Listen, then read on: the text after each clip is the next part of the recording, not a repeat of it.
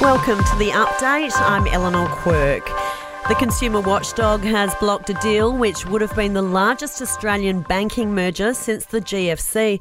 ANZ had made a nearly $5 billion offer to take over Suncorp Bank, but the ACCC believes the move would have hurt competition for home loans and financial services. We simply considered the information we had available to us and identified that that particular transaction was a commercially likely counterfactual and therefore had to be considered in our determination.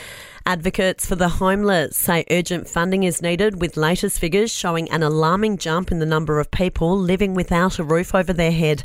The new reports revealed a 7.5% jump in people seeking help, and Kate Colvin from Homelessness Australia says more resources are needed. We need governments to be investing in homelessness services to get them into accommodation and help them with a pathway back out of homelessness.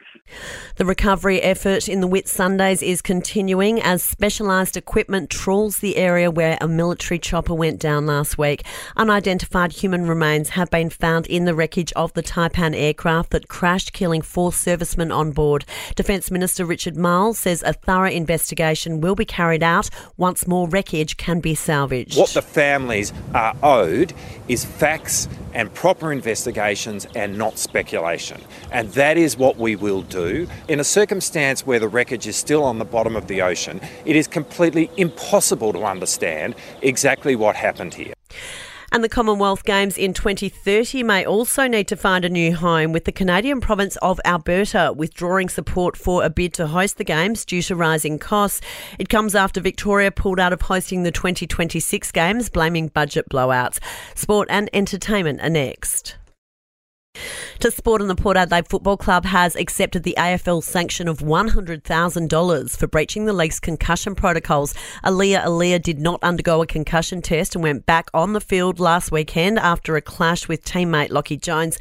Half of the sanction will be included in the football department's soft cap. Obviously means that it's $50,000 that we can't spend on anything else in our program. So there's no doubt that any fine that ends up in your soft cap has an impact. What that ultimately means I can't define right now. The club's GM of football, Chris Davies, there. The Matildas lost to Nigeria during the Women's World Cup group stage may have been a blessing in disguise. Australia still managed to top the group and will play Denmark on Monday in the round of 16.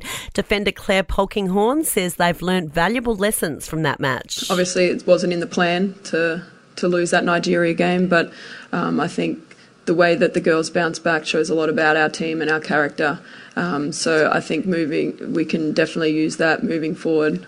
In entertainment news, no more lifelines for Millionaire Hot Seat, the Channel 9 quiz show to go into hiatus from early next year. Host Eddie Maguire says it's been a joy to change the lives of so many contestants. $94 million over the years have been given away. We've had 15,000 contestants and something like 50-odd thousand questions along the journey. Cardi B has been cleared after an investigation into a mic throwing incident. A fan who was struck by the mic during a performance reported it to police, but the rapper won't face any charges.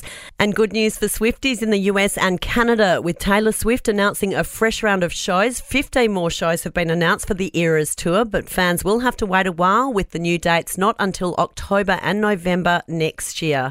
And that's the latest from the Nova podcast team. We'll see you again soon for another episode of The Update.